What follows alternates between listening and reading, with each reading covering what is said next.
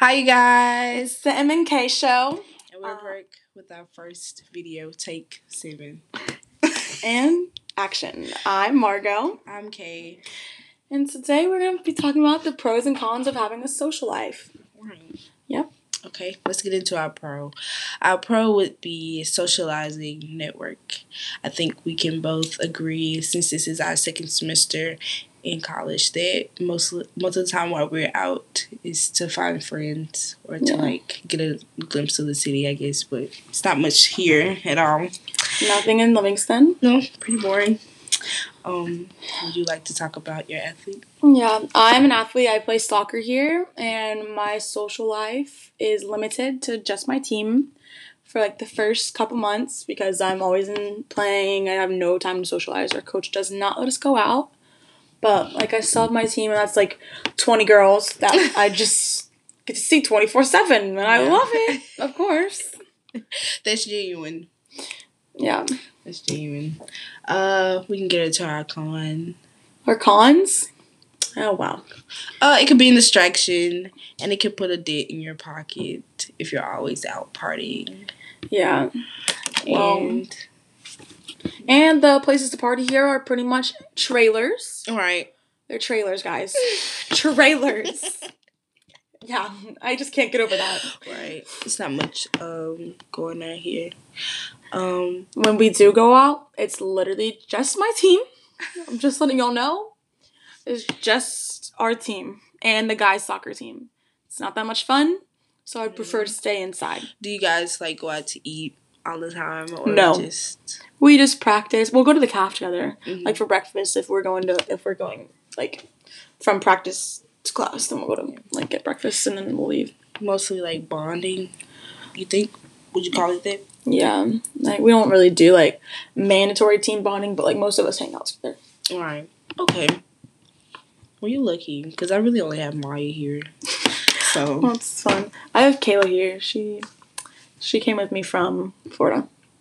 Really? Yeah. Okay. I just got off topic. I just realized that every time I come in here, she's never here. Yeah, she's never here. She's I think at the soccer guy's house. Oh, okay. Yeah, it's whatever. Yeah. Okay, back on topic. Because they get off a little. I think that's kind of self-explanatory, distractions, I guess. You could get caught up in, hanging out with your friends too much. You're just going out all the time, and it can kind of hinder you. Yeah. From school and stuff. So, stay in school.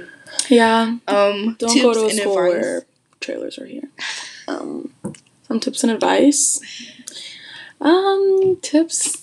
Always listen to your coach. Don't break curfew, because I did that once and I got punished. Really? It was bad, yeah. Did you have to run a lot? No, because I was injured, so he kicked me off for a week. But let's not talk about that. Okay. Yeah, it was bad. Yeah. I also got punished this semester too. It was also bad, but that one was running and I wanted to die. But on another note, yeah, just do what your coach tells you to do and don't mess up. Yeah. That's fun. A tip from Kay would have to be time management skills, because I'm a big procrastinator and I kind of rush to get a lot of things done, like the podcast.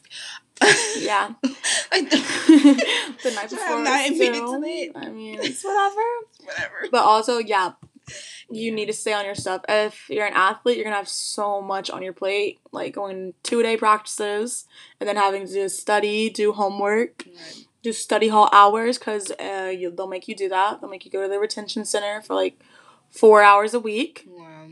While having private study halls and loads of homework and all that, plus practices. Right. It's so stressful, but it's worth it. Right. It's totally worth it, yeah. Right.